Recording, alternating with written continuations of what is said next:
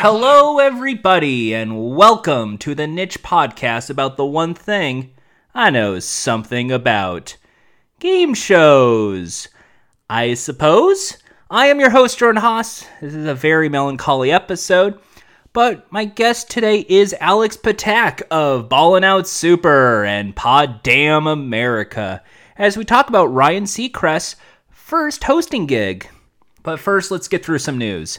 Mental Samurai, that game show hosted by Rob Lowe that keeps getting pushed back, finally has a release date again. And that's next week, March 19th, 2019. If you want to have the home game experience, please pick up a copy of Brain Age for Nintendo DS and spin around in an office chair about 40 times as you answer those math questions. You'll get about the same effect. So, we have not seen anything about the show, just the previews. I can't wait to review that show next week. Also, in terms of news, CMT has ordered the new game show, Nashville Squares, which is a spin-off of VH1's Hip Hop Squares, which is a spin-off of Hollywood Squares. The former country music television, it's no longer called country music television, just has greenlit 10 episodes of its new game show, Nashville Squares, which is its current working title, slated for this summer. Nashville Squares hails from Jesse Collins Entertainment, the same production company behind Hip Hop Squares. On both shows, contestants rely on celebrities to help win money, playing a giant game of tic-tac-toe. Now, I have seen Hip Hop Squares, and I do kind of dig it. I mean, they got Ice Cube on it, they got Tip on there, T.I., and with Nashville Squares, I'm assuming they're going to get some heavyweights. Maybe Kelly Pickler will be on there. Reba McEntire is almost a definite because she was a sitcom celebrity as well. And I don't know if I'm going to be excited about these shows, because the one thing I didn't like about Hip Hop Squares is that most of the episodes of Hip Hop Squares, it's celebrity versus celebrity, and those celebrities play on behalf of a contestant. So they're kind of just pushed aside in the game, and the whole focus is just on celebrities quipping, and then celebrities picking celebrities, and then the celebrities doing the quip and then saying the thing. And I understand the bloopers are a big deal of it, and they want as many celebrities as they can for the show, but I just can't get excited for Hip Hop Squares and probably Nashville Squares if they're both following the format that they had with season 2 onwards. I mean, MTV2's version was played with civilians, and it was played on a much cheaper scale, but there was also some appeal to that as well. Now, I understand why they're doing it, because these are both music channels, and these are both music people as celebrities, so it's a nice fit to it, and the Hollywood Squares format works. It might as well have been just like Country Music Week on Hollywood Squares, or Rap Week on Hollywood Squares. But to make it the full show is it's one thing, because maybe the questions are directed at a certain area, like country music trivia in the country music show and hip hop trivia on the hip hop show. But I find Hip Hop Squares surprisingly very cheap, and I don't like to say that for game shows, because game shows are notoriously cheap. But just like the payout structure for the contestants and the in-game format, it screams slightly cheap. So I'm going to take a guess and say Nashville Squares is going to be played like Hip Hop Squares. It's going to be 2 country music celebrities picking celebrities. Those squares have values, and they bank. And if they get 3 in a row, they get a bonus money, and that's it. One thing I liked about Hip Hop Squares, though, was they tried to make sure everyone's square kind of looked like a living condition that they had. So there was like champagne bottles or gold bars or just a cool chair. And I love that. And I think that is something that gives it its own appeal and makes each celebrity that's a part of the show like almost like they're all living together and it's a big family show. So I kind of love that, and I'm almost guaranteeing if they're doing the same for Nashville Squares, we're going to see similar. I just want it to be with civilians playing, not really like celebrity versus celebrity. But then again, I also want to just see a regular old Hollywood Squares revival as well. So who knows?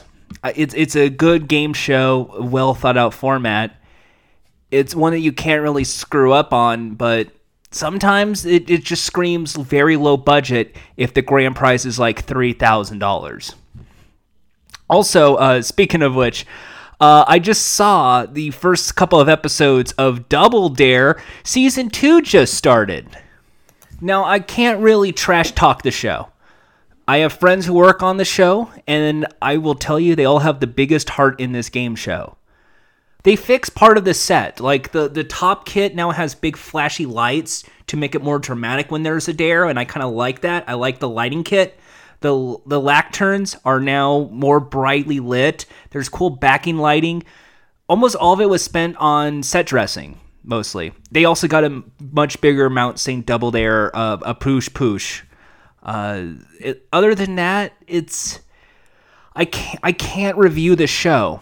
I really can't, because I'm assuming the first 2 episodes are a tournament week and they're going back to a different week soon. Unless this is their new format, in which case... So they got Mark Summers, they got Liza Koshy, they're both fine. The trivia question's great. The physical challenges, some have just been the same from season 1, but with new paint job. Others are new obstacles, and all it amounts to is we added LED lights to a net. And that's kind of weird in my mind. They added a slime zone to the obstacle course, where I guess where would the slime hydrant be? They now decided, you know what? What if this is the slime zone? So when the slime hydrant blows up, the kids can get slimed, and so can the contestant. And I kind of dig that. So the episode I saw this week, this is the Kids' Choice Awards week, because Kids' Choice Awards is not up. Did you know they're nominated for Kids' Choice Awards? I did not know that. I really wish they would just bring it up more times in the show that they were nominated for a Kids' Choice Award for Best Reality Show and Best TV Host. I really hope they bring that up more often in the show, because I had no idea that Liza Koshy and Mark Summers is nominated for Best TV Host, and Double Dare is nominated for Best Reality Show. I wish they would just bring it up all the time. You know, Liza Koshy and Mark Summers are nominated for Best TV Host, and the Double Dare is nominated for Best Reality Show. You know, it'd be really great if they just brought it up like every break, maybe just, hey, welcome to Kids' Choice Week. Did you know we are nominated for Best Reality Show and Best TV Host with me and Mark Summers? Something like that would just be fantastic. If only it would just bring it up. Okay. So other than that, the game is fun. They did make some changes though. They know I don't know if this is in the main game now or if this is just because it's a tournament week, which, by the way, the last time they did a tournament week was a Tournament of Champions on Family Double Dare in 1993, and that was an axe. Because of Tournament of Champions, that's why the show got axed.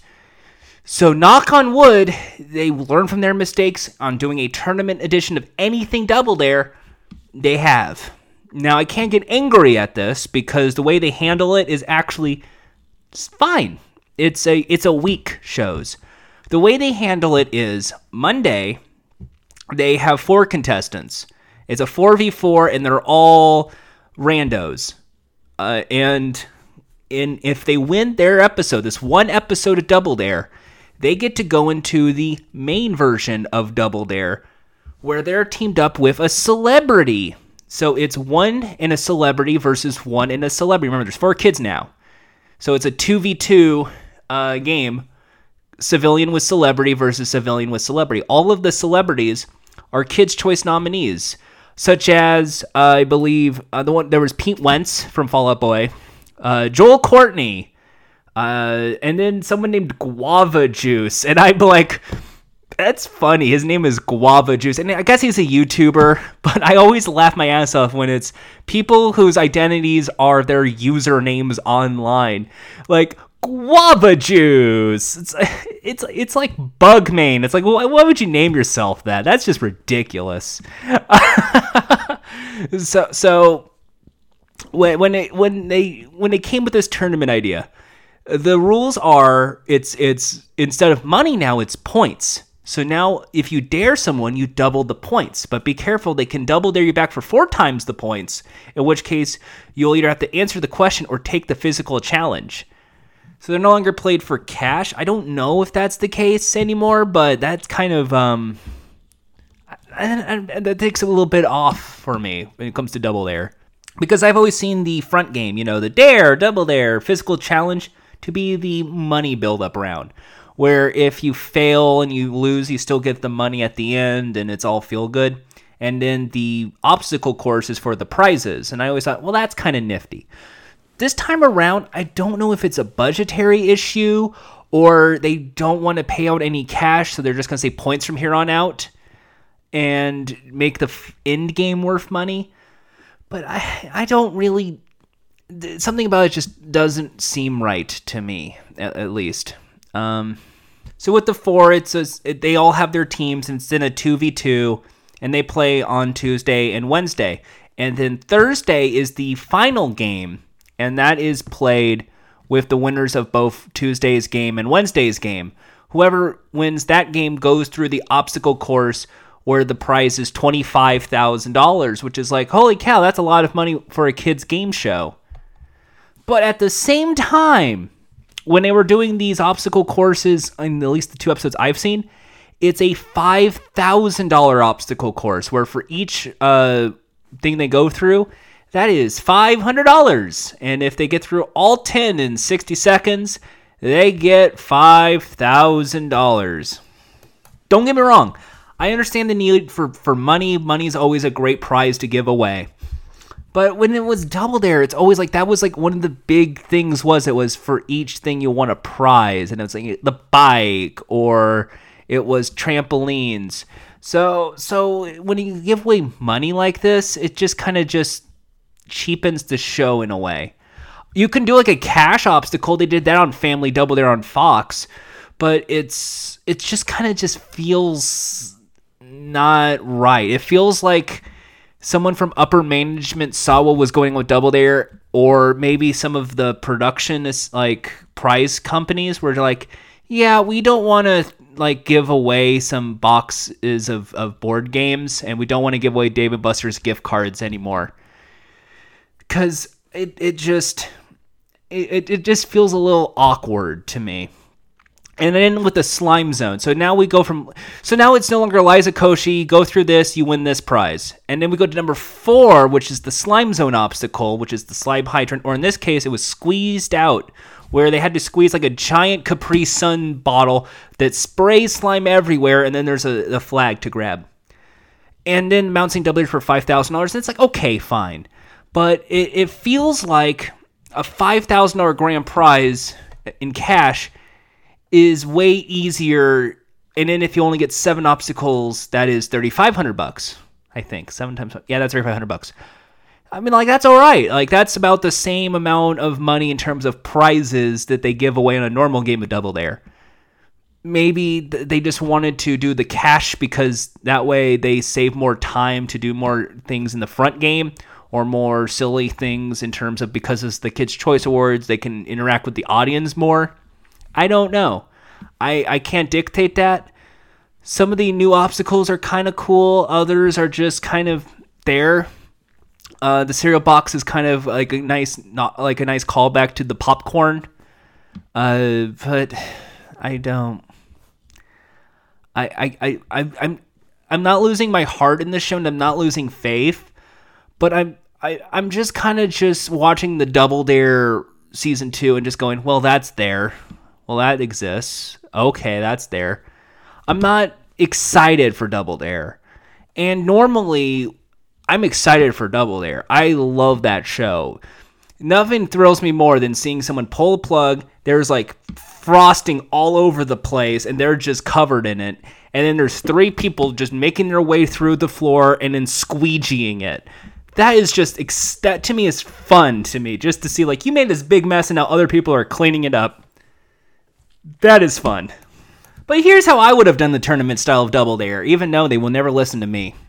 I would have made it so it's the same 4v4, but it's played Monday and Tuesday.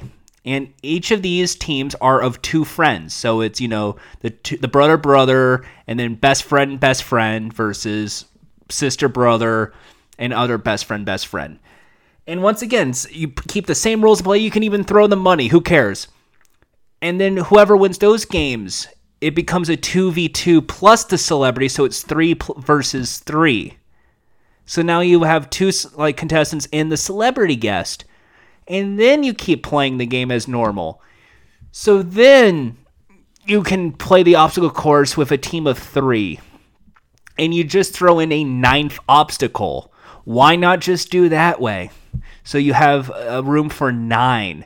I know it's 8 in 60 seconds. That is the trademark. But if we're going to do teams of 3 and we're going to just make it now a tournament edition, just go 2 contestants and one celebrity contestant and just throw 9 obstacles in their direction. And you can even keep the same rules, $500 for everyone you get right. Because now, with the final one being Mount St. Double Dare still, but that's now the 9th obstacle instead of the 8th, you're limiting yourself to making enough time to go up to that 8th obstacle. So you can get to like up to maybe $4,000. And then that final one's $5,000. Hooray! I don't know. But then they're playing for $25,000 at the end, so maybe it's going to be $1,000 each or $1,500 each. I don't know. I don't know the values. It's Friday's show. It just debuted. I do like some of the obstacles. Some of them are classics. Some of them are just repainted versions. The only thing I could safely say I still enjoy is Mark Summers, Liza, the questions, some of the physical challenges. Others I'm kind of just not excited for anymore. It's like, okay, I've seen 50 episodes with the same toilet paper throw into the toilet game, but okay, sure. Go for it. They need more obstacles. They need more physical challenges. I can't get upset about that. I'm glad there's a season 2, but if it's one thing I know is that after season 2, usually Double Dare ends. Double Dare 2000 ended after its second season, and this one is not only its second season, it has a tournament edition, which is usually a sign, at least in my opinion, that the show is going to end. And I don't want this show to end, but someone on staff is throwing some really awful ideas at these people. And I want to see these people who I consider friends, to stay on that show for as long as possible. But maybe they're okay with it. Maybe they're going to try and convince themselves it's okay. It's all right. And you know what? In some situations, it makes sense. Cheapen the budget. Repurpose the obstacle courses to make it like iconic. At least they brought back the damn pie in the pants game where they fucking like hit the catapult and the pie goes flying and they put it in the giant parachute pants. I love that game. I'm glad they brought that back. But I don't know if this is Double Dare. This is like a alternate reality version of Double Dare. I won't even say it's a 2018 version of Double Dare, but they are relying on social media celebrities. To which I say, if you're bringing in social media people, if you're bringing in celebrities each week, you better at least have one clip of that celebrity on that episode on YouTube that day. Otherwise, what's the purpose? You're doing all these social media people, you might as well put some stuff up on the YouTube. Even if it's just a physical challenge or the obstacle course of the day. Because you need something on that YouTube to promote the show. And if you're having social media people who are already on YouTube, and your big competition right now is YouTube, you do it. Put YouTube clips of the show on YouTube, and not just like, here's the best of compilation. No, here is like, Jacksepticeye picks the giant nose for $5,000 to help kids out. Something like that would just be interesting. Here's Markiplier playing the game where you fly cats into the giant yarn ball. Something. But I'm not seeing any of that, and I don't think they have faith in this show. And there's a season 2 pickup, and I love Double Dare. I'm glad there's a season 2. But I'm thinking, like I said in the first season review, they half-assed this. If they get a bigger budget, or they know the show is going to work, season 2 will be much messier, much better. And in many ways, it is messier with the slime zone and some of the physical challenges. They know what's good. But in other areas, it's still kind of lacking, and it almost feels like they want the show to fail. And I don't like that. I would rather have this be, here is how I would do it, 4v4, 2v2, and then if you win Monday or Tuesday's episode, you go on to Wednesday and Thursday's episode where you and your friend or you and your family member are teamed up with a celebrity. And then you go into the Friday show. How does that work? So it's $5,000, $5,000. Then in the semifinals, $10,000, $10,000. And in the finals is $25,000. Hey, I know how to do tournament shows. It's one of my areas of expertise. That's something I love in game shows. I love Tournament Champions editions of shows. And Double Dare definitely can have that. And this is way better than what they did in Family Double Dare, at least. Because Family Double Dare, they were trying to go for whoever had the fastest time or whoever made the most money in the main game. Those are the only two that matter. No, that should not matter at all. Because obstacle courses could be rigged. Ugh. Anyway, time for Foreign Corner. Foreign Corner, brought to you by Sausage Rolls and Aldi. They have Aldi's in Britain, right? I don't know. So Blockbusters, which was a show that existed in the US and then became a huge success in the UK, is coming back on Comedy Central, of all places, hosted by Dara O'Brien.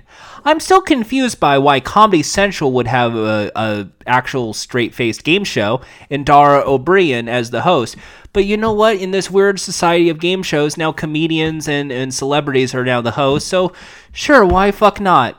Anyway, so Blockbusters, if you've never seen it, was a game show where one contestant takes on a pair of friends in a game where they have to go up and down or left or right, depending on what team they're on. Is two heads better than one's basically the big suggestion. To win a trip to the Gold Run where they win a prize. This time around, the joke is that they're all millennials, so they can't afford things. In 2019, that's the joke. Millennials, where if they win the Gold Run, they get to have an experience of a prize. And unlike on Blockbusters in other versions, such as in the 80s and 90s, and then its revival, you can win up to 5 games on those shows and win up to 5 cool prizes in addition to their £5 per square. In this show, it's £20 per capture and only one chance. So I don't know. It feels like they really want this to be truncated. I would say bookended. I think bookended is the real term here, where it's one and done with these contestants. So we introduce more people, so Dara O'Brien can do more jokes at their expense. But the appeal I've always had with Blockbusters and with, in some cases, Countdown is the returning champions on these shows. They have a great... with UK game shows, when they have returning champions, they almost now feel like part of the show. Like, you get to know them longer, you get to know them, they're kind of people, and they're kind of fun, so they kind of become somewhat well-known people if you are just a diehard friend of these shows. And when it comes to these returning champions, that's what makes a Tournament of Champions special. What do you do with Blockbusters in that case? You just make it one and done and call it a day. I mean, fine, but Blockbusters is one of their biggest game shows in Britain, and bringing it back with Dara O'Brien, sure, he's funny, he's charming, I get that. To put on Comedy Central, whatever, there's no other network that would have it, I guess. ITV said no, or Channel 4 said no, or BBC 3 said no. It's fine. But it feels to me like if you're doing a revival of a game show, putting on Comedy Central is weird. And putting with Dara O'Brien is fine. It feels to me like they're trying to do 8 out of 10 Cats Does Countdown, but with Blockbusters. Which is okay. I mean, I like the 8 out of 10 Cats Countdown. I understand it. But the thing is, with so many of these people who love 8 out of 10 Cats Does Countdown, and there's so many, like, they love 8 out of 10 Cats Countdown way more than Countdown. Why do I know that? Because they don't know the fucking rules of Countdown. They don't know what the letters round means, or what the numbers round is, or what the conundrum is. They just know Jimmy Carr does the laugh, he, and there is... and there's some wacky person on Dictionary Corner. Other than that, they don't fucking know. And I think they're going to try and do that with Blockbusters. And to me, I feel like the Blockbusters should be a straight-face quiz. It needs to be straightforward, like Mastermind. And to put on Comedy Central, sure. Put Dara O'Brien on it, sure. I'm not excited like other people might be. I'm having my doubts with that show, but I will tune into it because it's Blockbusters. It's motherfucking Blockbusters. It's back. It is a guilty pleasure show of mine to watch, and I will keep watching Blockbusters.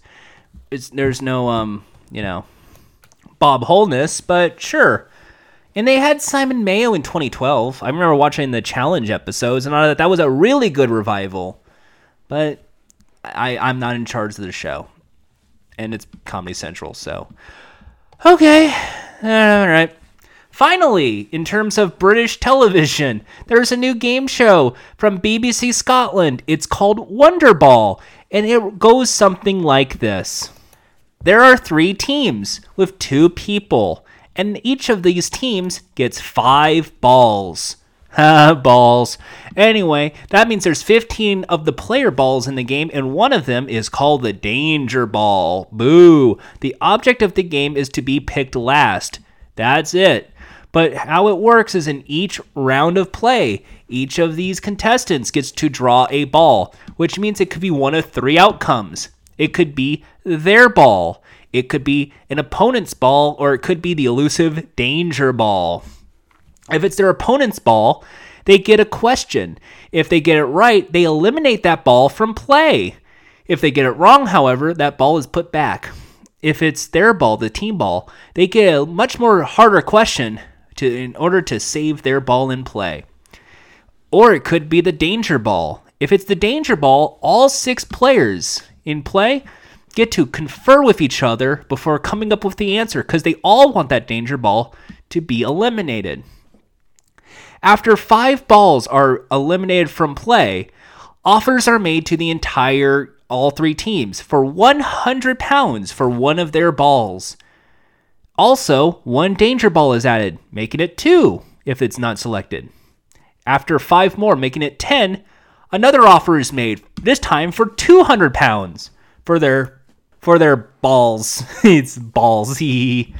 And finally, after 3 final balls are drawn, one last offer is made for £300 for one of their balls. As there are 18 balls overall, because 5 times 3 is 15, and 3 Danger Balls in play, that means there's a total of 18. 13 were just drawn from the game, meaning there's going to be 5 left in play. In this final round of play with the 5 balls left, each of the 3 teams draws 1 final ball. And this ball, no matter if it's their ball, an opponent's ball, or the Danger Ball, if that's drawn out, that is eliminated from play, leaving just 2 left, and that means 1 will be left standing. If it's a team ball, one of the 3 teams, they will win a bonus £2,000. But if it's the elusive Danger Ball, no money is awarded that day. Rinse, repeat until there's a winner. If no one wins the Danger Ball bonus or whatever it is, they all come back next time and play again. Yay! It seems so light and colorful that it could definitely be a game show that would work in America. Here's how I would do the Wonderball show. Much like this show, they each get 5 balls, and that means 15, and there's 3 Danger Balls in play too. But this time around, the offers are now $1,000, $2,000, or $3,000 for a ball. And the winner gets $20,000, because 10 times everything and making American money. It's a fun little format. But one little twist to this game, no returning champions. Uh-oh. And to make it worse, if a Danger Ball is drawn, that means the money could be halved. That means 20,000 could be 10,000, which could be 5,000. Uh-oh. So we got to make sure the game is played perfectly and everyone works together. In a bonus level game, one of the 5 balls chosen at random of the 15, that means 1 of each 5, is a star ball, which could double the money. Just to add some more exciting format to this game. Or what you could do is It's 5 balls, and they all have different values inside, much like the classic game show Golden Balls, and make it various versions of money from 5,000, 10, 15, 20, 25. So you can win up to $25,000. Wouldn't that be something? Coming soon to GSN. Other than that, who knows? I think it's a fun game show. I say check out Wonderball if you can see it. It's on BBC Scotland. It's a nice light format. I kind of enjoyed it. When it comes to religion, we all have our thoughts about the afterlife. Where do we go when we die? Do all dogs go to heaven? Personally, I have no skin in the game, other than believe that most religions just have one rule. Don't be an asshole, okay? But that doesn't make me a televangelist. But you know who was? Pat Robertson.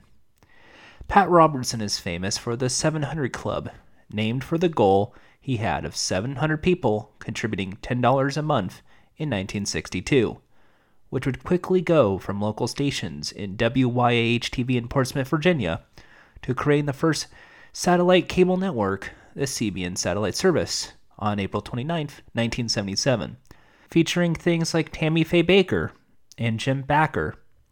TBS is technically the first station in December 1976, but their air date was directly broadcasting from WTBS in Atlanta, which today shows Family Guy repeats, which I am told is very funny. On August 1st, 1981, the channel relaunched the CBN cable network, trying to be a family network airing repeats of westerns, soap operas, original anime such as Superbook and The Flying House, and yes, even game shows. In 1988, they focused on the family dynamic so much, it became known as the CBN Family Channel, but slowly, the Christian Broadcast Network name would be slowly diminished from on-air promotions. 2 years later, the network became too profitable that it could no longer be a part of the CBN, as it would endanger their nonprofit status. IRS laws prohibit nonprofits from owning for-profit entities that account for a substantial portion of its activities. So Pat Robertson's oldest son, Timothy Robertson, would become the head of a company called International Family Entertainment Incorporated and buy the network. This, along with John Malone of Liberty Media, would own what is officially known as the Family Channel. The only stipulation for this sale was that the network required to carry the 700 Club that Robertson founded, which would later hold true when it would eventually be sold to Fox for Fox Family, and then Disney for ABC Family, and now Freeform, where it still airs to this day. But Family Channel is going to be something worth coming back to, as they had reruns of Name That Tune with Jim Lang, and Split Second, and Let's Make a Deal. It also had original game shows like Shopping Spree, Small Talk, It Takes Two, and more. Thankfully, my podcast is not about Deke cartoons, because there would be a big deep dive on the new Archies, and instead, it's ownership of the title, first known hosting gig for Ryan Seacrest, with Wild Animal Games. Now, Seacrest out! Turn the table!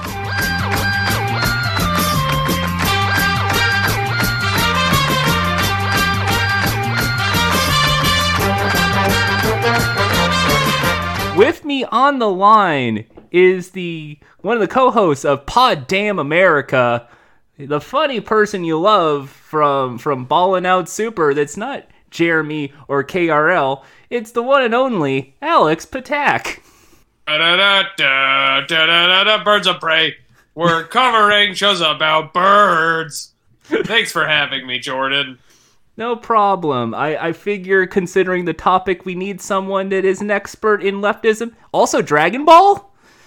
Yeah. People often ask what the true nature of socialism is. Is it a new society, a new way of living? Is it merely the absence of capitalism? The answer is no. It is facts about birds, taught and produced by Ryan Seacrest, young and in shorts.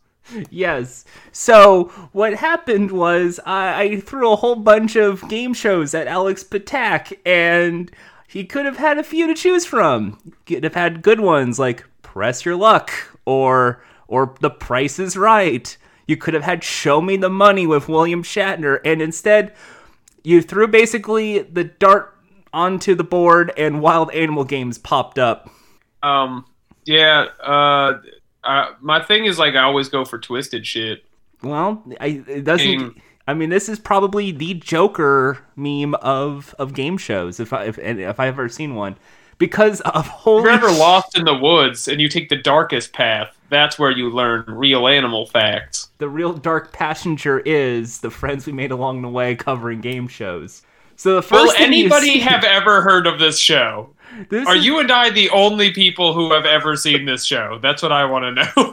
The thing is, though, and I will tell you honestly, no, because there is a wiki page. 2 wiki pages, actually. There are at least 45 traumatized adults have at one point gone on this show who, boy, did they see it. He is. So, this is called Wild Animal Games. It aired on the Family Channel. Family Channel at the time was Pat Robertson's Christian Broadcasting Network Family Channel. Family Guy started on the Family Channel.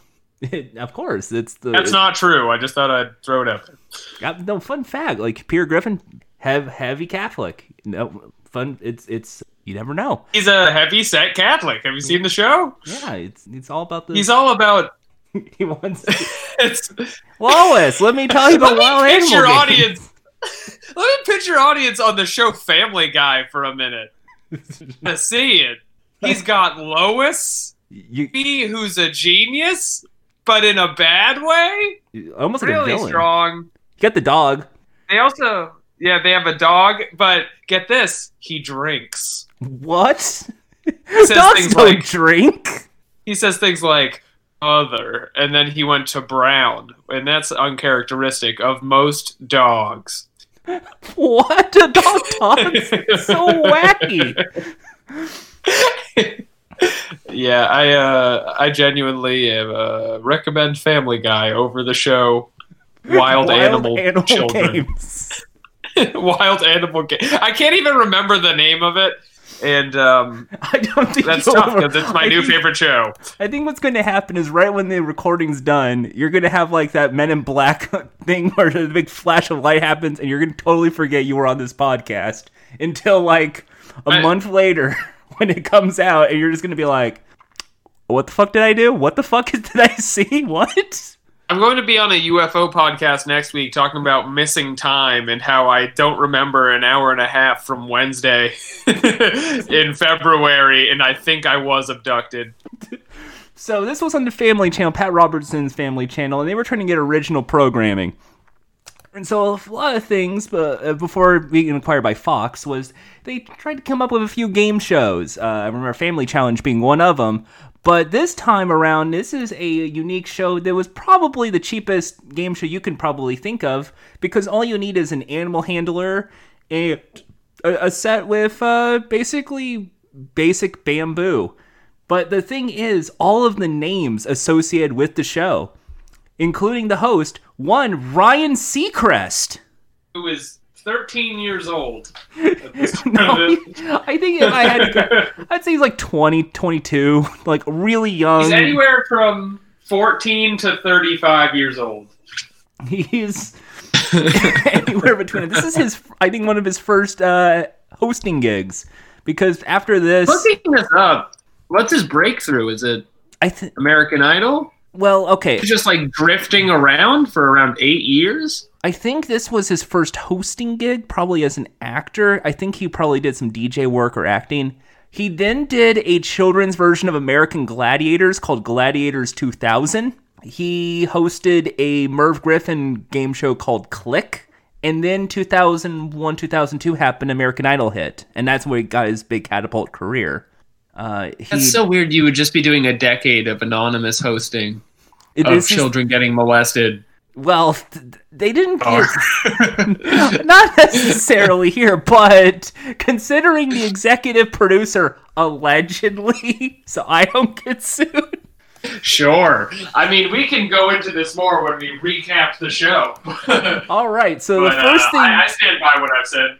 So the first thing you see is Ryan Seacrest talking to an animal, and he's introducing you all dressed up like a pirate of some kind, pirate zookeeper. It's like a brown vest, shorts. It's a brown cloth vest. He has exploring shorts, cargo shorts, just a plain tan shirt on underneath, and the only thing he's missing is the big safari hat. See, I think that needed to happen. A big safari hat, maybe like a piff helmet, some sort of...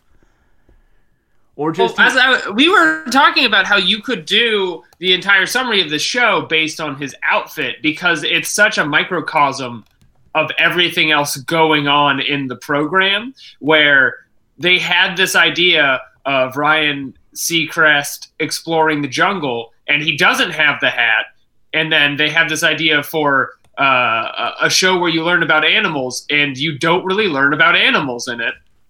Contained inside of his clothes.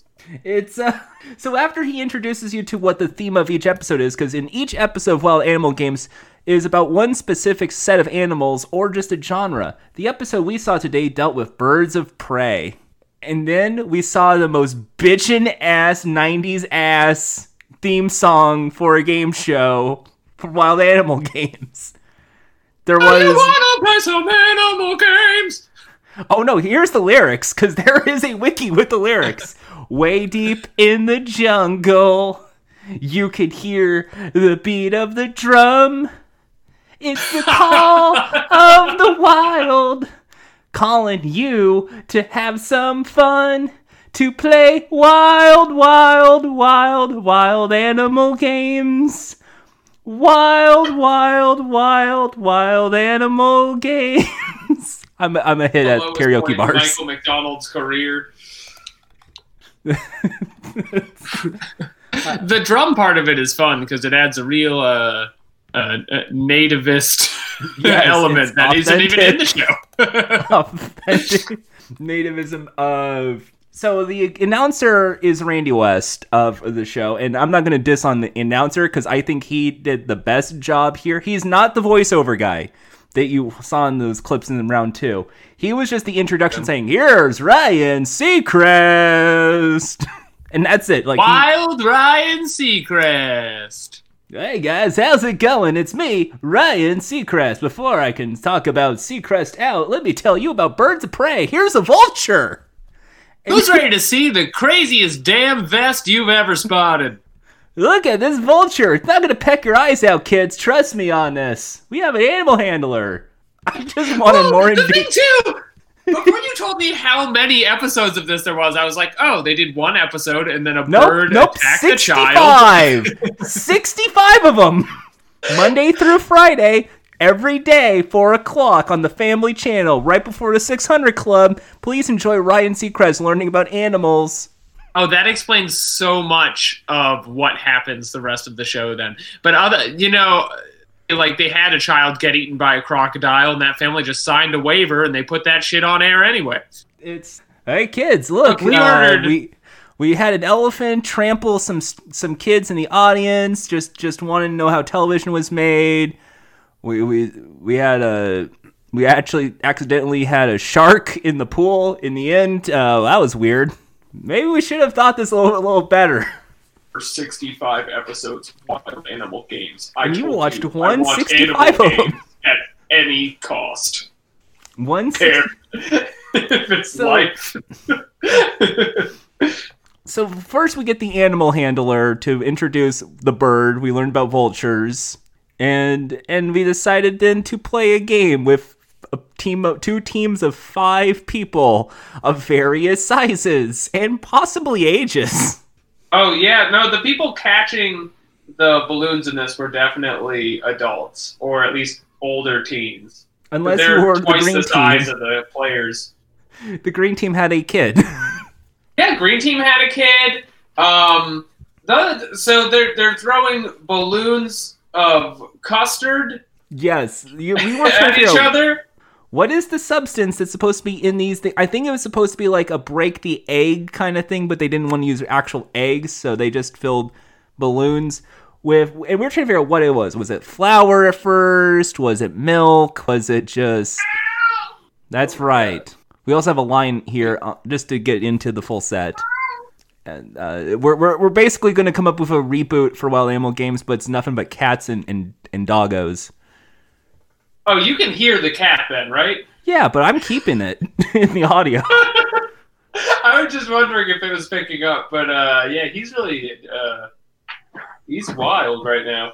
Yeah, it's Wild Animal Games. It's like, we could already have the bit going here. What's the cat up to? What's the...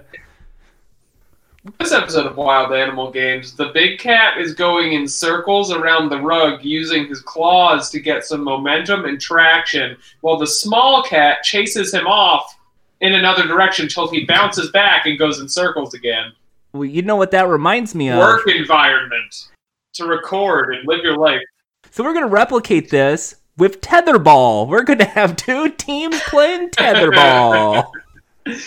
Okay, you know what? Well, we should really flesh out what's going on with the vultures. So the vulture cracks open. Was the vulture the bird that cracks open the egg with the rock, or was that a different one? I think that was a vulture, and then there was a hawk. Then we saw a hawk. We saw a hawk and a vulture today.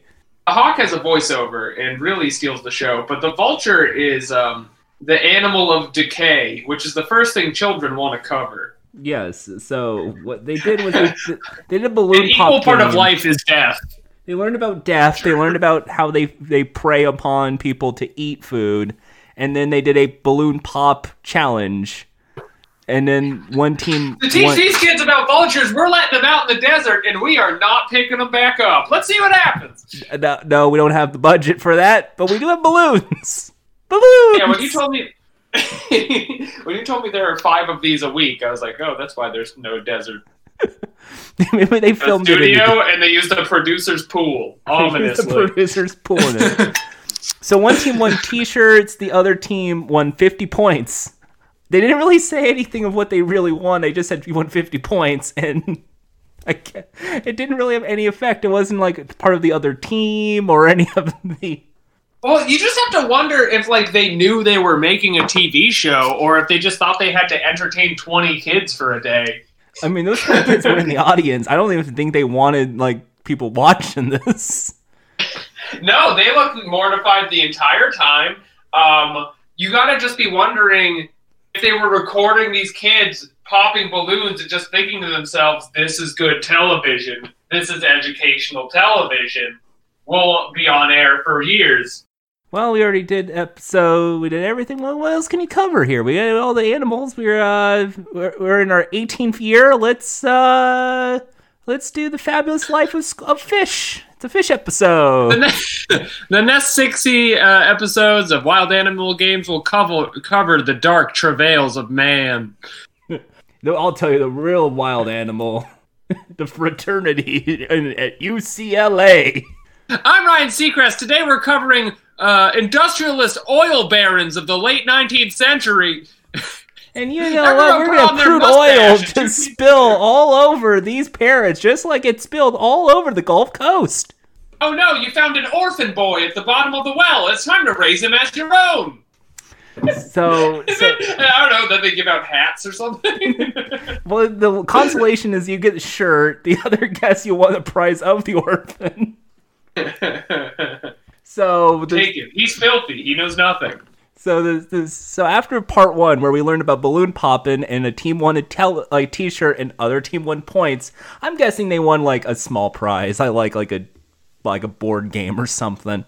We go into round 2, the Animal Challenge, formerly known as the Chimp Challenge. For this episode, we got to see the Birds of Prey Challenge, and we got to see the best co-host, Eddie the Chimpanzee. Eddie brings a lot of life to the show, reviving an otherwise completely moribund project. He brought blow, like fucking cocaine's on the desk. There is a pile of white powder on the table, so I don't... like, they didn't explain it or talk about it. The first game. Oh, here, if you want me to here, just so the people at home don't get angry at me. First game, because I'm just going to straight up because how quick the fucking wiki page is. A different game is played each day based on the behavior of the day's animal. Two teams usually compete against each other. Games include playing polo on donkeys or collecting eggs like penguins. Chimp challenge. In this game, two kids competed against each other in a memory game. A brief video documentary about the day's animal was shown to the contestants, and then 3 questions were posed about the video. The first question was worth 50 points, the second was worth 100, and the third question was worth 150 points.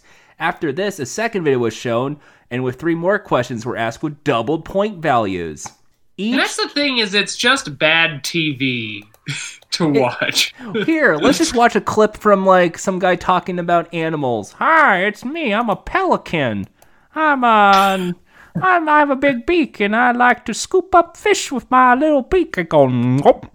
Guess how much Guinness I can fit in my craw. That's right. A whole work week. All right, so for 50 points, how much Guinness can the pelican have? It would have gotten more mileage out of just doing the animal fact with no games. Do you know what I mean? But do you want me to tell you what the fun fact is? The voiceover guy was Charles Fleischer. Now, you don't know who he is. Who is like 30 years old, I found out. Maybe. But what he is, I'll tell you right now, he is the voice of Roger Rabbit. Hell yes. And Benny the Cab. My man getting work. So Benny the Cab and Roger Rabbit voiced the birds in this episode. The greatest time of his life in 1995. You need work? You need money? I mean, you can't get off the residuals of Who Framed Roger Rabbit, so you have to probably voice... I know you think you're a star. You've been in major motion pictures. Here's what I'm offering you. You can announce children throwing balloons of custard at an adult's face while they wear a bird mask. Take it or leave it. Well, okay. I'm a vulture. A little more with enthusiasm, kid. I'm a vulture. There we go. I crave meat. I'm a carnivore.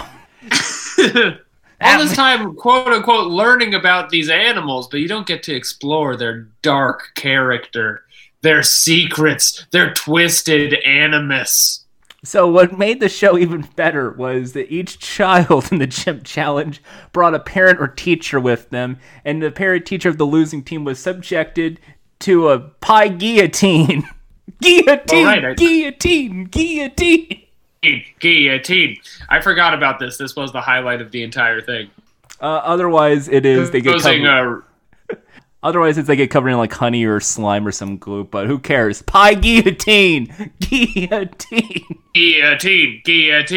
Yeah, Jordan was proposing if we do a reboot, we could just do the exact show exactly as it is, but use a real guillotine and maybe execute an oil CEO, and then that would have some, retribution for the kids. Yes. The thing is, though, none of them came along with the Baron, so it's like, no matter what happens, you win. I think the prize is you get to pull the lever. It would just be so funny, the whiplash between watching the custard balloon pop and then watching a man lose his head on television. Because it doesn't even work on the first try, usually. You gotta take like 2 or 3 swings. But while that's going on, there's still like cuts away to like the chimpanzee clapping. Yeah, the chimpanzee had the best energy out of everyone in the show. Way higher than Ryan Seacrest. The winner of this that... age should just have been an NSYNC at the entire time. It should have just been the chimpanzee, no Seacrest. Or get the voiceover guy to voice the chimpanzee. I'm the host of Wild Animal Games. I'm Eddie the chimpanzee. Hey kids, which school are you from that they forced you to show up today? Where's my cigar? You kids mind if I come back to your house? I gotta get out of Dodge. So, I mean, it was filmed at Glendale Studios at Glendale, California, so it was a very affordable place to rent a studio space. I know you're wondering, is this show sunny? And the answer is yes. It's very sunny, very bright, well lit, well presented. There's tigers with balloons on them. There's a. It looks like Jurassic Park. There's even elephant doors. There's even elephant doors. I wonder why. I wonder who's going through those later. It's crazy. What would happen in Wild Games? So after that's right. The elephant is here. He's going to have to throw balloons full of custard at a human being. Wow, can't believe it. Now we're covering you up with sticky substances. With discontinued Have you seen more of this show? That is one final thing. The waterfall prize pool.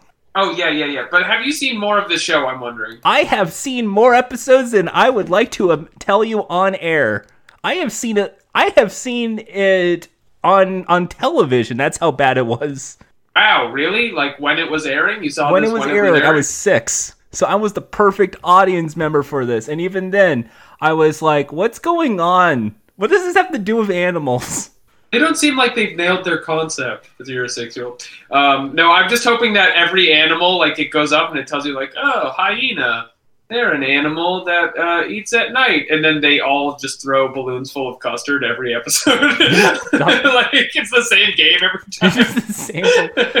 Well, luckily, because I have seen more episodes, it's not just custard balloon pop. There was one where they had to... The one I saw also had bees. And they had, like, they had someone make a bee beard. It was great. Child? Yeah, and then they had one where it was snakes, and of course you had to get someone's mom to show up, and they were like, ah! I want a snake! And Secret is like, oh, you're funny. Hey, touch the snake. Can you legally give a child a bee beard? No, but you could give their dad. Or I think it was a stunt guy. Bring in someone you could lose in your life. I mean, they did dump honey on it, so let's learn about bee populations and... This is a show written by bears. Winnie the Pooh is just sitting there, oh, bother. We could do honey. Pooh, it's the 50th time you wanted to bring up honey and bees. I know. Executive producer, Boo Boo. Kinga and Roo are sitting there going, God damn it, not again. True, they're often the voice of reason in these dark times. Yeah, there's a lot of really bad Family Challenge game shows coming up. I mean, like, there is I'm Telling, there is Shusha, there's Family Challenge, but, well, animal games, there's animals in it. And when I think animals, I think of the big thrilling final round when random people that we have never even met before just go slide down a water slide and throw a ball into a tire. I got an idea for how we're going to end the show. You bring the kids to my house. They all get in the pool. Allegedly. It would be great television. I'm telling you, I got a slide. We got a camera. Maybe Ryan's in there. He makes them go pick up all these eggs I put in the pool. We got balloons. Can we fill it with grab custard? Eggs.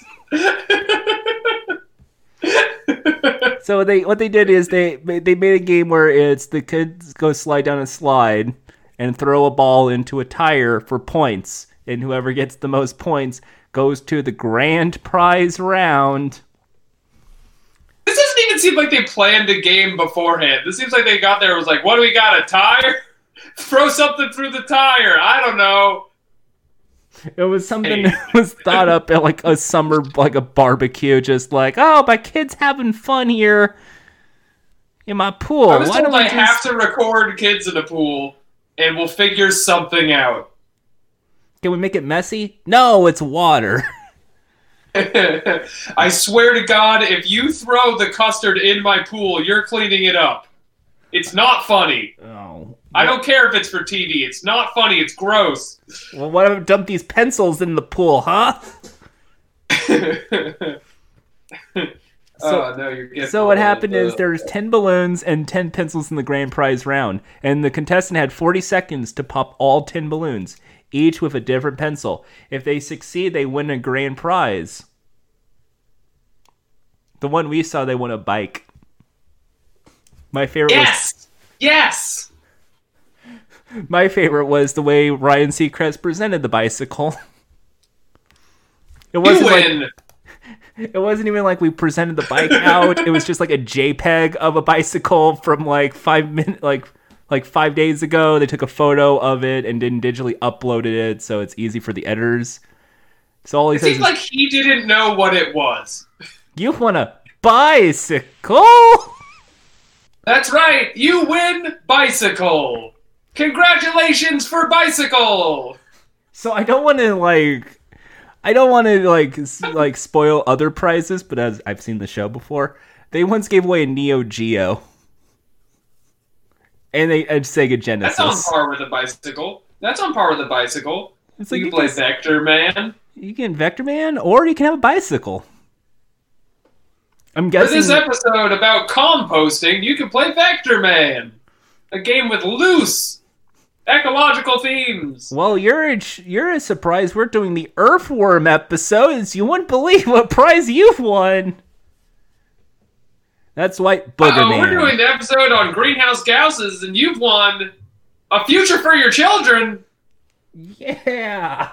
We're going to plus this up. We give them solar panels for their home, whether they like it or not. You've won a stern lesson about recycling. Yay. Reduce, reuse, recycle. I like pitching worse prizes than they had on this terrible, terrible show. Well, it gets a bit worse. So we've established this is Seacrest's like first hosting gig, pretty much. He's doing good. Yeah, it's He feels short of the bike incident where he does not sound like he knows what a bike is. I think he does a great job explaining the games and not freaking out at the children or animals. So his first game show was Best Friends, which was a pilot, and that didn't do so well. Then came Wild Animal Games. It was like It's Always Sunny in Philadelphia. It's just a gritty adult comedy. Then was Wild Animal Games, which was 1995. He's born in 1974, so he was 21 at the time. So we were dead on with the age. I said 13, but you were dead on with the age. From favorite foods to taste and clothes, the secrets only friends would know, at least until now. Nothing is sacred as teams compete in 4 physical games, a speed round, and a final charades-like challenge for vacation prize package, and a half hour of good times with their friends. That was Best Friends. It didn't sell. Thanks, Stone Stanley. But we're going back to Wild Animal Games. In 1993, you can make a TV show just based around, like, I can entertain a room full of people, and we'll record it. God, like, that was it. This is like...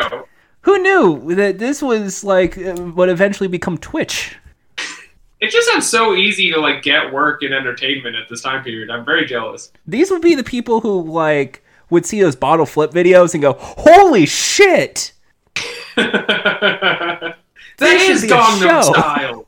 So, yeah, I guess, you know what, that's what happened, though, is, like, this kind of entertainment just got completely replaced by, like, makeup tutorials and dance vids or whatever, because it's the same industry of just, like, we're filling time! We're filling time? I don't know. But try making, like, Twitch streamer version of this. There's a child rapping. It's better than the show we threw $1 million at. Oh, no, considering the budget, I will say less than $1 million. Well, I mean, Seacrest doesn't come cheap, okay? This is no name Seacrest. I'm pretty sure this is like just for exposure work for him. Look, he had to co-host with a chimpanzee. If they're not paying Ryan what he deserves... Well, fine. You can have the same blow as Eddie the chimpanzee. Is there a Glassdoor.com where we look at Ryan Seacrest's different jobs and how much he got paid? I hope so. He deserves money for this. I think like this is one of the few cases where people are underpaid in media. I feel like I have to like eventually like figure out a way to go back in time and just pay him money. Like, I'm sorry. I don't know, like if you've ever been booked on or just in charge of putting together a shitty show idea, it is so much harder than you would guess just hearing about it. And Ryan does it so well because he'll have to like line to the monkey and then the monkey just like does a headstand and throws shit, and he's like, haha, thanks, Nicholas, or whatever. He deals with it with such class. Nicholas, you wacky. Nicholas, what was the name of the monkey? Eddie the chimpanzee. As he keeps like knocking on the table, like this is like half the time. This is all you're hearing. I once got, yeah, that's his main contribution. Do you know how that's like bad co-hosting? That's not listening to your partner. He is the equivalent of Jimmy Fallon. Now that I think about it. Hey.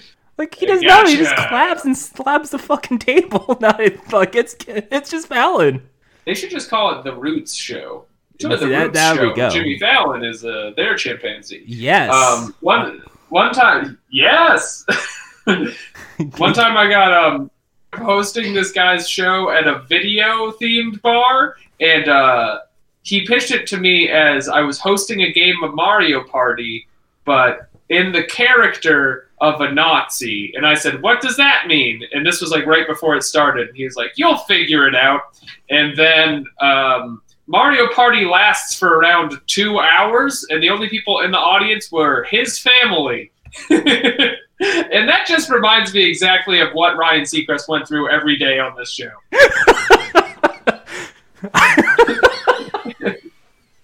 Seacrest is... You'll figure it out, Seacrest. Have fun with the kids and the animals. Never work with animals and kids, they tell me. And every day he's showing up just like, I don't get why we're doing it. And they're like, don't ask that. Just get out there. We're having fun. We're learning all about the animals. This time we're learning about squirrels. Sure, it's squirrels. But why do we have the nut guillotine? I don't see what that has to do with squirrels. Because peanut butter. Peanut. The pie guillotine has nothing to do with birds. I'm sorry. I think they just had a prop and they're like, fuck it, let's use it. Adam's family wasn't using it. Do you want it? The Adam's Family show wasn't using it. So I have to actually now break and rip the Band-Aid now, the elephant in the room. And I'm not talking about on Wild Animal Games.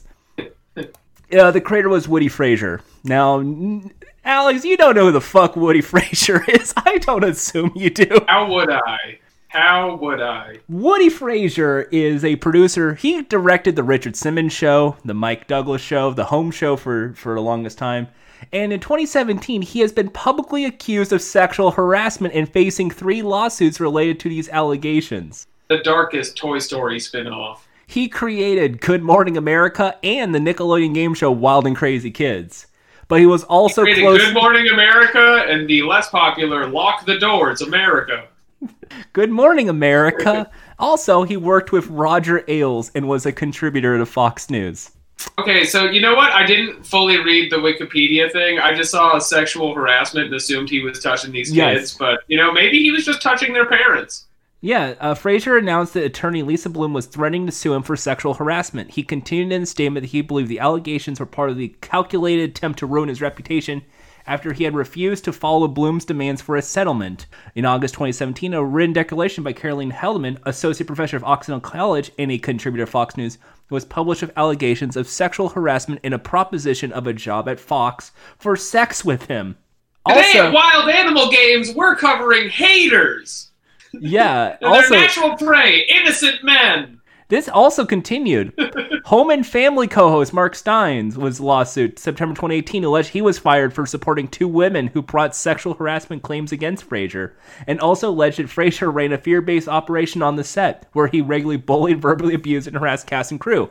On October 26, 2018, it was reported that Shanty Hilo hosts filed a lawsuit against Crown Media that claims that Frazier harassed her for years, and the network failed to respond. He alleges that Frazier was only removed after she and other women.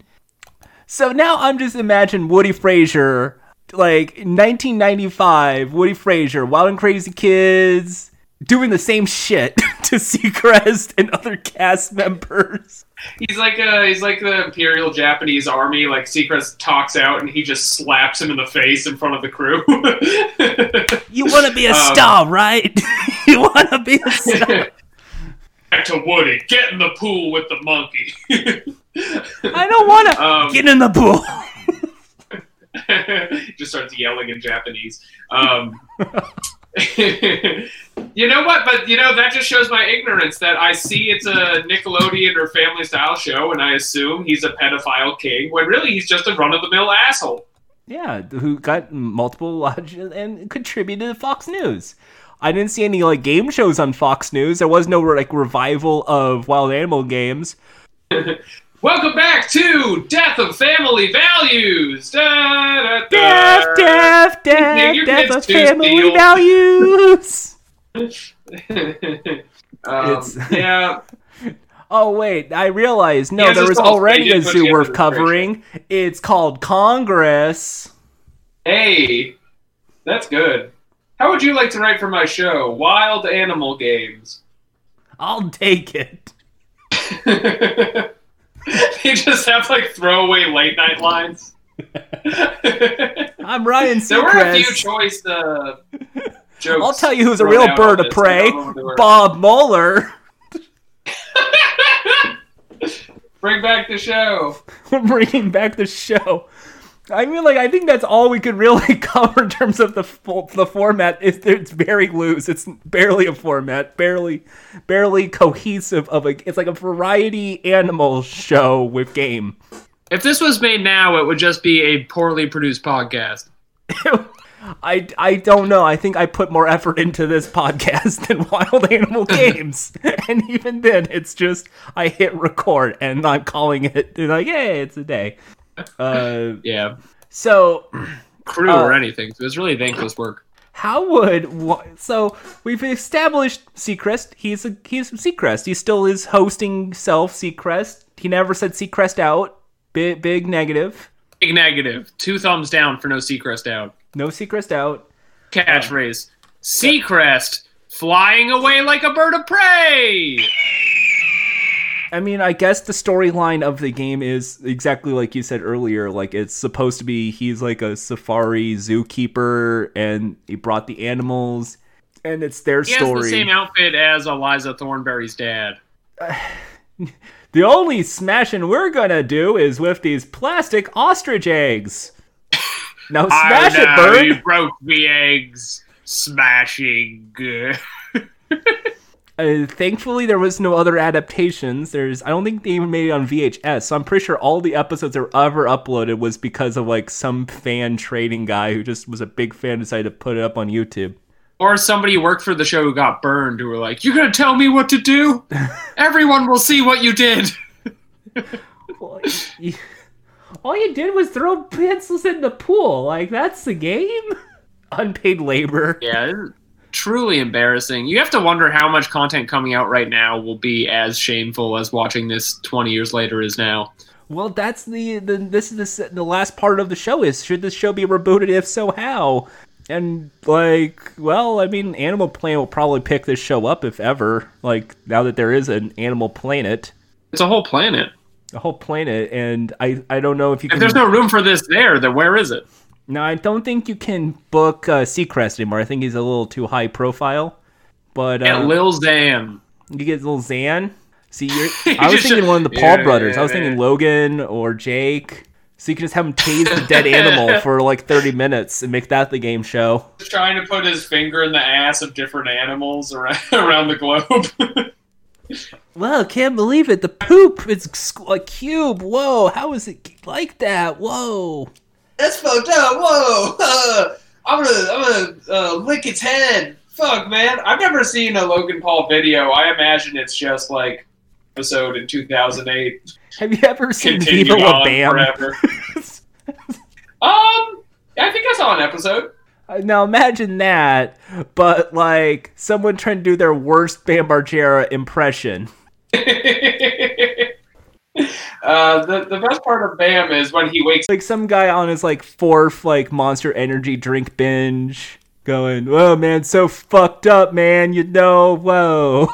Giving himself PTSD from a war he never fought. Yeah. The amount of energy drinks he consumes. So if I was to reboot it Wild Animal Games, I'd probably not make it like Wild Animal Games. If I was to reboot Wild Animal Games, I would just be a vigilante going house to house, sending the producers of the original show to jail. I mean, that's now you're not, hey, I thought I told you to stay off my private messages on what I would actually do. I know. I feel like I've done the format of the show all backwards, and I apologize. You've already you have done it perfectly so far. You are nailing it. We are going bit by bit because there's not a lot to talk about. I would say if I had to reboot the show, it would just be like Animal Planet. You would have, like, I guess, HD footage of animals. You would probably spend more money on voiceover work, and then have the zookeeper, like someone with actual zookeeping experience, probably be a host. I don't know any zookeepers. And then, like, you don't do anything else. Like, you just have the format be, here's 3 different games, and then whoever wins gets, like, a small prize. Like, here's a team of 3 versus a team of 3 in the pop balloon game. Here's a team of 3 and a team of 3 in a throw the ball into the tire challenge. And then here's a team of 3 that won the first game with the other team of 3 that won the other challenge. And they're going to do the Answer the Fun Questions About Animals game. Hey, here's 6 kids. They're going to fight in this ring, and the winner wears a T-Rex costume. It's the same inflatable T-Rex costume you have seen every year for the last 3 years. Who is this guy? Is he wacky? I don't know. This is fun because it seems like this whole genre of TV is just you do a brainstorm and then don't check anything off the list. It's all going on the show. Can you like? So yeah, I think that's going to be in my reboot. Is just you get a bunch of kids in dinosaur costumes doing Fortnite dances, like right after Fortnite is passe, so they're still doing flossing and dabbing, and it's like, oh, well, I tried. And then the winning team of 3. And then the winning team of 3, they get bicycles or a Nintendo Switch, something cheap, because it's still cheap. Yeah, it's cheap enough. I think you get an entire catalog of artifact cards, now under $60. And of course, we still have to have the guillotine decapitate a rich bureaucratic CEO that pays into our Senate and House, so they can make sure they. But the rest of the show is the same. Same the show, and I want to be clear on that. And you don't even change the theme song. You still keep this. You still keep that Wild Animal Games. Wild Animal Games.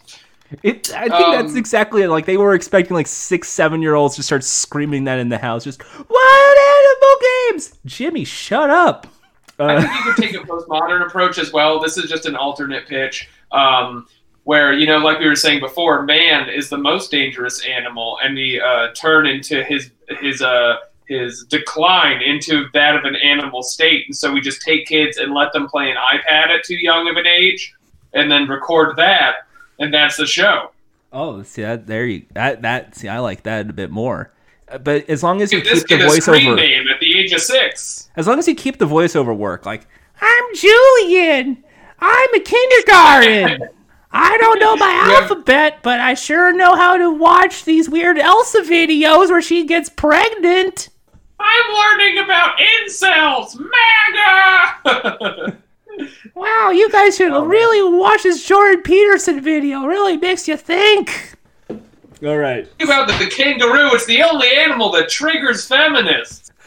And that's why in this game, we're going to just start eating bacon and laughing our asses off while retweeting Piers Morgan on Twitter. Tune in for the final round where we allow an adult male kangaroo to box a 15-year-old girl.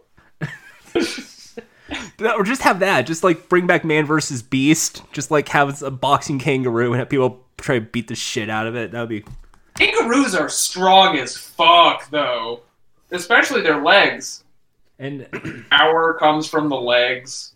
It's all about the legs. It's the lobster episode, and so you're going to watch me, Ryan Seacrest, eat a delicious 5-star dinner.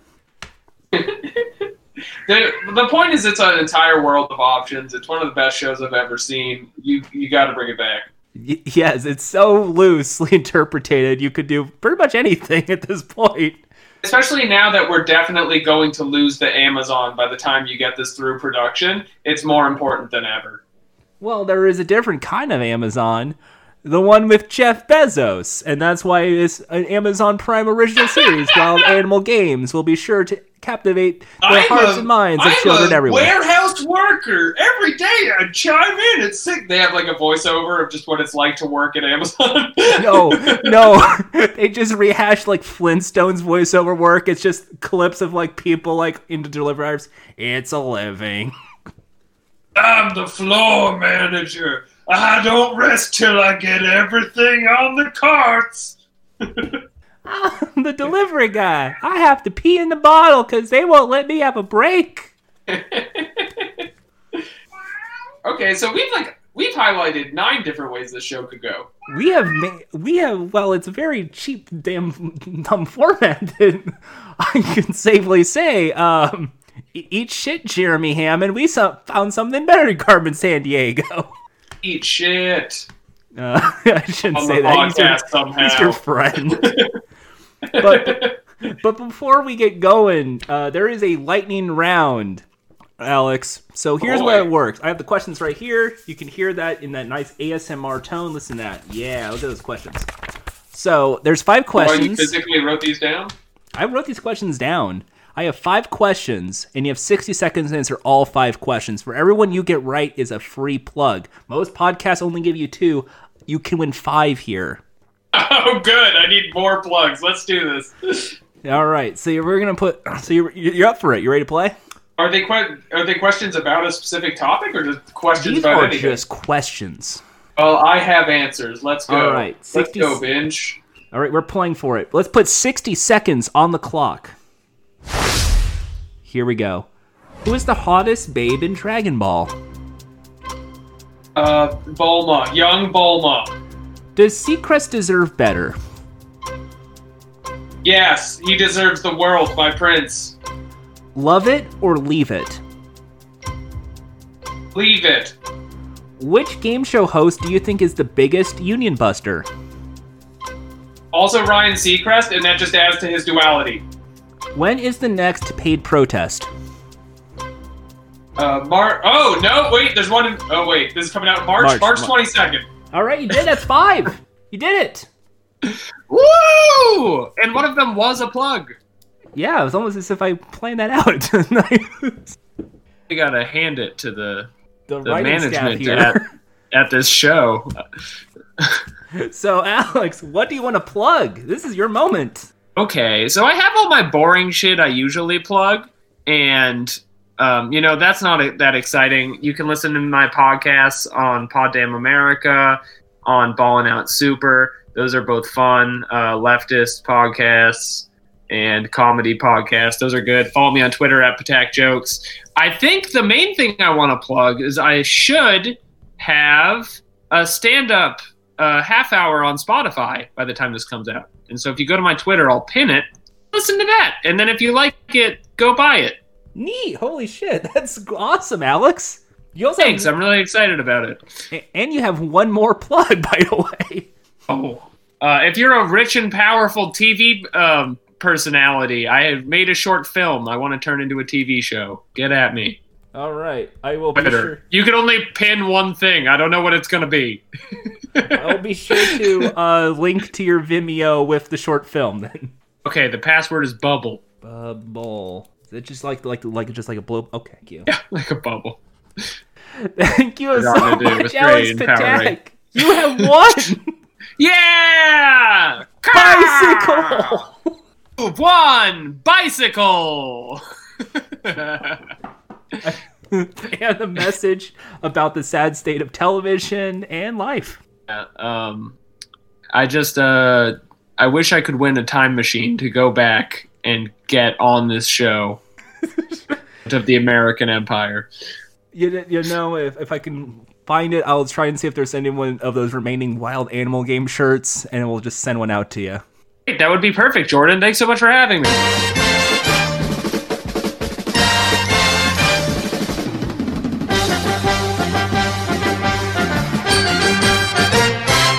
Thanks again to Alex Ptak. Normally at this part of the show, I would explain things I might have forgotten about Wild Animal Games, but there really isn't that much. I mean, when it comes to children's game shows, it was this or Animal Planet Zoo Venture, for instance, which both had animal themes and different husbandry things. And learning about wildlife and the ecosystem. But I'm going to talk about the things I forgot about Alex Ptak, because Alex is a really cool guy. Alex Ptak's stand-up special is now out on Spotify. It is called Cry Havoc! And you should check it out. It's Cry Havoc! With an exclamation point. Check it out. It's on Spotify. A lot of fun. I laughed my ass off when the story about cops. Also, his movie is called Space Trash. You should really check it out. There's some teasers out there and a Kickstarter. And it was a lot of fun to watch, and he is very talented. This is something that one of his heartfelt projects to check out.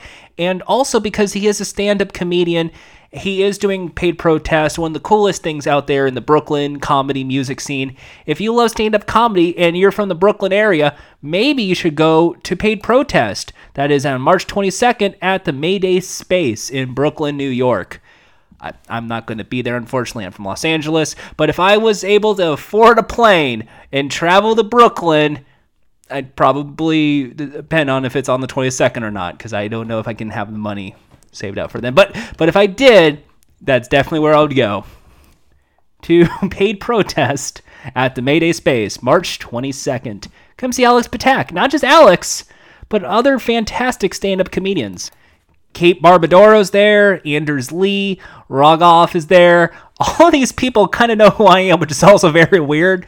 And I'll try and get all the rest of them onto this show for later paid protest promotions, because I feel like that's something worth doing. Proceeds go to, of course, to the DSA and other great causes.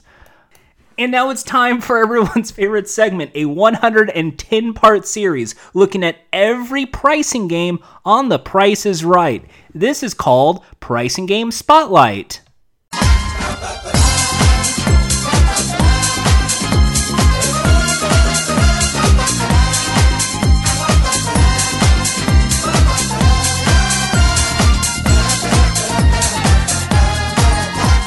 Oh, I was dancing to the theme song.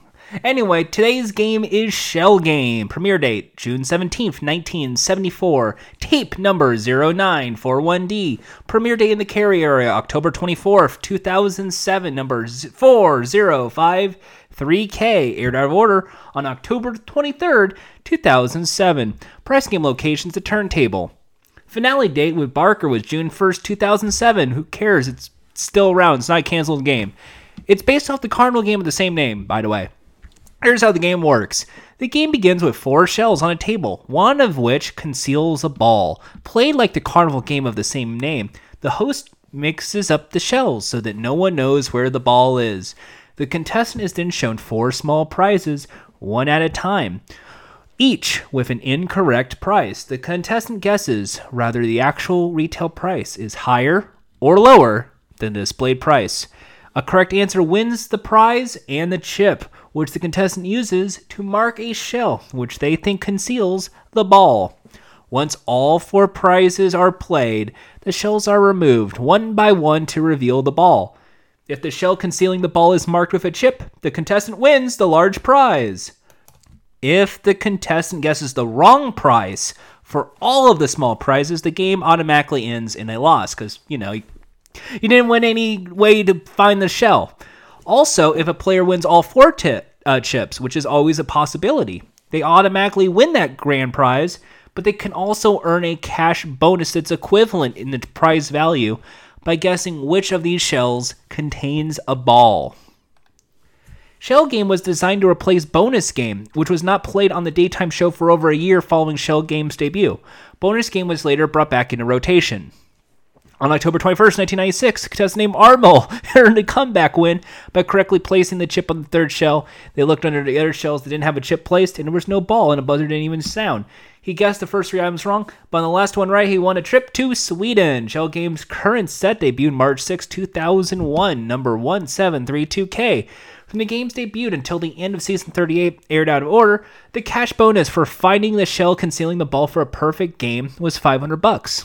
On October 26, 2010, $500 bonus for winning all 4 of the small prizes is permanently changed to the cash equivalent of the prize. The cash equivalent for the prize was first won on January 10, 2014. The first ball used resembled a regular tennis ball before switching to a yellow rubber ball sometime in the 1980s. On February 24th, 2014, the yellow rubber ball was replaced by a new white rubber ball with the Price is Right logo on it. Only once has the game been played on primetime television, but sadly that playing was lost. On August 11, 2015, aired out of order, a summer beach party special Shell Game was renamed Seashell Game, using seashells, one of which had a pearl. On October 14th, 2015, during the show's Big Money Week, Shell Game was played for $100,000. The main prize was $50,000, and the cash bonus for finding the shell, concealing a perfect game, was an additional $50,000 for the $100,000 total. Nighttime appearances. Shell Game was one of the 2 pricing games added during the 3rd primetime season hosted by Dennis James, the other being Money Game. On episodes number 079N and 082N, respectively. Additionally, this version offered a $1,000 bonus if a contestant who played the game perfectly could pick the shell with the ball. On the Tom Kennedy-hosted syndicated version, the bonus amount was originally $500 and increased to $1,000. On at least one playing in the second half of the run, the contestant received the bonus automatically without having to find the ball. On the Doug Davidson version, Shell Game, like most of the other games traditionally played on the turntable, was played on stage while the prize remained visible behind the table. The production of this version used a jib camera which took overhead shots of the game's prop as Davidson mixed the shells. This camera angle had the unfortunate effect of making the black countertop blend into the black floor. Additionally, the small prize platform was placed to the left of the game board. It is unknown if the bonus was in effect in this version. Bloopers on an episode on October 6, 1986. When she guessed the second prize correctly after making a mistake on the small prize, contestant Deborah did not understand how to play, looking under the first shell to find out whether there was a ball before putting a chip, only to give away too much of a hint, having Bob say, "That's the dirtiest trick anyone's ever pulled on me," as everyone saw that ball was there. Thinking she was supposed to put the ball under the shell, she didn't realize her mistake and put the chip by the shell, as is normally done. Bob then pointed out to Deborah not to put the chip by the first shell after realizing that she had done, and asked her to move the chip. So she placed it by the third shell. After getting 2 more chips afterward, she placed them on the second and fourth shells. Notifying this result, Bob points to the obvious fact that, "I'm pretty sure she's won this." Bob then went looking from right to left, but there was still no ball. He then says, "You've ruined my show, you've ruined my game," and then points to an obvious win, saying, "This would be exciting, but everyone knows the damn thing's not there." In our episode, Grocery Game was mistakenly using the Shell Game sign. Shell Game was also the name of a short-lived crime-fighting show, which also aired on CBS on January 8th until February 12th, 1987, starring Superman movie alumni Margot Kidder as Jenny Jerome, and James Reed as John Reed, and a young Marg Hellenberger as Natalie Thayer of CSI fame. Kidder has now passed away since May 13th, 2018, at the age of 69. The most number of playings in a season, also 69. Also, this game is played in the different variations internationally. On French Canadian, it was called La Perle Rare, the Rare Pearl. Viennese version is called Over the Sea. German versions played the Selfish Game, played with the same rules minus the bonus. So what I like about this is, once again, much like what I talked about bonus game, the maximum drama you can have is just winning one shell and picking the one that wins. That's what I like about this game, is even if you have sucked horribly 3 out of 4 times, you could still possibly win with that one and only chance. What I also like about Shell Game is also the fact that there is a bonus. If you get all 4 right, there's a chance that you can double the prize value if you correctly predict which one has the ball anyway, which I do also enjoy as a novel niche. In fact, this is one of the rare games where it's like, I really don't have anything to change to the rules or add other than maybe cosmetics. Make it like a green felt table, like a deck of cards or something around that range. But it's just a classic game that doesn't really need any updates whatsoever, which I enjoy. I love a classic game like Shell Game. The last thing I want to add before moving on is that Shell Game also has its own Price is Right ticket redemption game. If you go to like a Dave & Buster's or maybe even Chuck E. Cheese, you can play shell game. Now, unlike on this version of the game, what you get to do is you get to see the ball, and then it gets covered up by a shell, and then slowly shuffles. And it's very slow, so you can follow it pretty easily. So when you pick the correct shell, you win bonus tickets, and then you get to spin the big wheel for bonus tickets. And that's the game. That's all you do in the Price is Right shell game ticket redemption game. And I kind of enjoy that as a novel thing. I went to Dave & Buster's to celebrate my birthday recently, and it was not there. I was real disappointed, but I do know it does exist, much like the Press Your Luck arcade game. But it's something worth noting. Like, the Price is Right, there are other notable games besides Plinko, and one of them is Shell Game. So much of it got a ticket redemption game, and that's why I really love this pricing game. Plus, it's really simple because it's a versatile game. You can make it played for a trip, you can make it play for a car, you can make it play for money. Who cares? All you need is just 4 random prices, higher or lower, theoretically, and then the ability to double it if you want to. I like that. I like that in a pricing game, and that's something worth noting when it comes to the shell game, one of my favorite games on The Price is Right. Speaking of which, next week on Pricing Game Spotlight, we'll be taking a look at Card Game. Hashtag Jordan for Card Game? I mean, Card Sharks? Card Game. Card Game. Well, I hate to end the show like this because it's always sad news to report. But right after I uploaded Game Shows, I Suppose, last week, news broke about Alex Trebek. Alex Trebek made a YouTube video on the official Jeopardy channel letting people know that he has been diagnosed with stage 4 pancreatic cancer. And it's one of those really tough feelings, especially someone who loves game shows like me. You know, for a lot of people, they've already tweeted out their thoughts and their blessings and hoping it goes back into remission. And it's tough. His video was more optimistic. It was one that said, there's that chance. Let's hope I have that chance. I'm going to keep doing this. And then jokingly talking about how he still has a contract and he has to keep hosting this show. And it's very hard. It's disheartening to hear that news. And I knew eventually I had to bring up that story. And I'm glad it took a few days before I can come up with my thoughts. But it's I was numb for that entire day. It's not like in a parasocial way. Like, I am not like friends with Alex Trebek, and almost everyone already tweeted their "Get well soon, Alex. We miss you, Alex." Or it's the think pieces, because we're in a really shitty internet world where it's Alex Trebek is the smart man, and we love you, Alex Trebek. You make intelligence meaningful, and we love you. And as a game show guy, it's like, you do know Alex Trebek is not the only host of Jeopardy. Like Art Fleming did this like 8 years before Jeopardy in 1984. Like, he's hosted that show in the 70s. Like, he wasn't the first Jeopardy host. And then if you're in the game show world, people are having their thoughts of, what will happen if Trebek passes away because of the cancer? Like holy shit. Like, let the guy at least fight this thing. Jesus. And if that's the case, what they're either going to do is they're going to air repeats until the fall, or they're going to find a replacement host. And they have a few replacement hosts in mind. They might just get Dan Patrick from Sports Jeopardy, for instance. Who cares?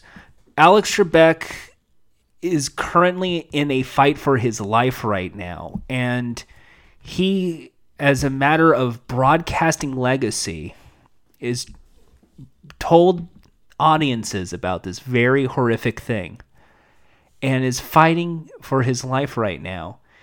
But he's also still hosting the show by now.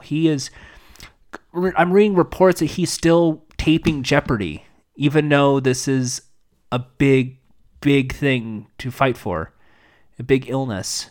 And I don't know if that is just a sign of his character or how he is as a broadcasting icon, but even in the worst possible moments of his life, he is still doing probably one of the few things he enjoys doing, which is hosting Jeopardy.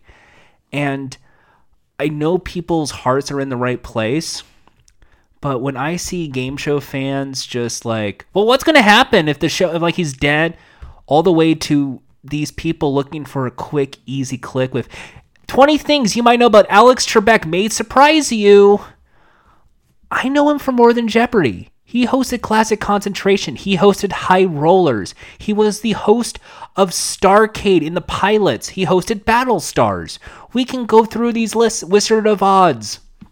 And at some point, are people just forgetting he hosted other things? Because I know in the mainstream mind, he's only the Jeopardy host. And I know him for more than just Jeopardy. And maybe that's where I'm coming from. He's more than just Jeopardy. He's done a lot of things. And in a time of great, really depressingly sad news, where he gets diagnosed with pancreatic cancer, not just like stage 1, stage 4. Like it can't get worse than stage 4. We have to have this sensational attitude towards things. And for Alex Trebek to basically make a video calmly letting people know, I'm going to be okay, I'm going to fight through this, I'm going to keep hosting Jeopardy for as long as I can, have your thoughts with me. There's something meaningful about that. And there's something that you see in that not a lot of other people would do. Certainly not celebrities, but just in general, like a regular person would not break such troubling news in such a way. But there is something reaffirming about Alex Trebek's message that makes you feel like it's okay. And you don't think about the severity as much. You just think of him the way he wants you to think of him as, which is this good-natured game show host who just loves hosting this weird game show with questions and answers, or answers and questions. A lot of videos are breaking about like, Jeopardy is the smart the show's not getting canceled. It's not ending. The focus is on Trebek in this illness, and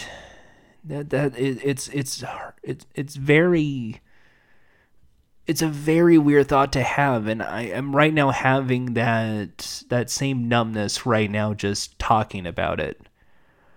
But part of me is thinking, for some bizarre reason, Alex Trebek is actually reaffirming what he's saying. That one chance, he's going to be the guy. He will be the one that will actually fight back and beat this. Because I think he could, and he wants you to think he could. So I think instead of just doing all this speculation, he's going to keep walking to Culver City, host a quiz show, and continue fighting this in the off time. And maybe, just maybe, he could actually beat this odds. And that would be amazing of a story. So all I could say is I wish Alex Trebek a speedy recovery. And I hope he beats this. Because he says there's that chance, and I want him to have that chance. Because Jeopardy definitely is an iconic show. Alex Trebek he's I guess typecast as the Jeopardy guy. But he's hosted way more things in his broadcast career. And he has this level of dry wit that you don't see anywhere else. And this video was way more reaffirming, way more calming than what a lot of people who might have been diagnosed with that would say or act. So whatever happens, all I gotta say is we just gotta thank Alex Trebek for an amazing lifetime of hosting a game show and being one of the biggest icons in television. And I hope that he continues hosting Jeopardy. He has 3 years. He has to continue this. So thanks again to Alex Trebek. And you continue. That's going to do it for us tonight here on Game Shows, I suppose. Join us next week when we probably won't be ending a show on a very low note. Instead, have a nice, fun conversation again about game shows. Until then, have a great night and big smooch. Mwah!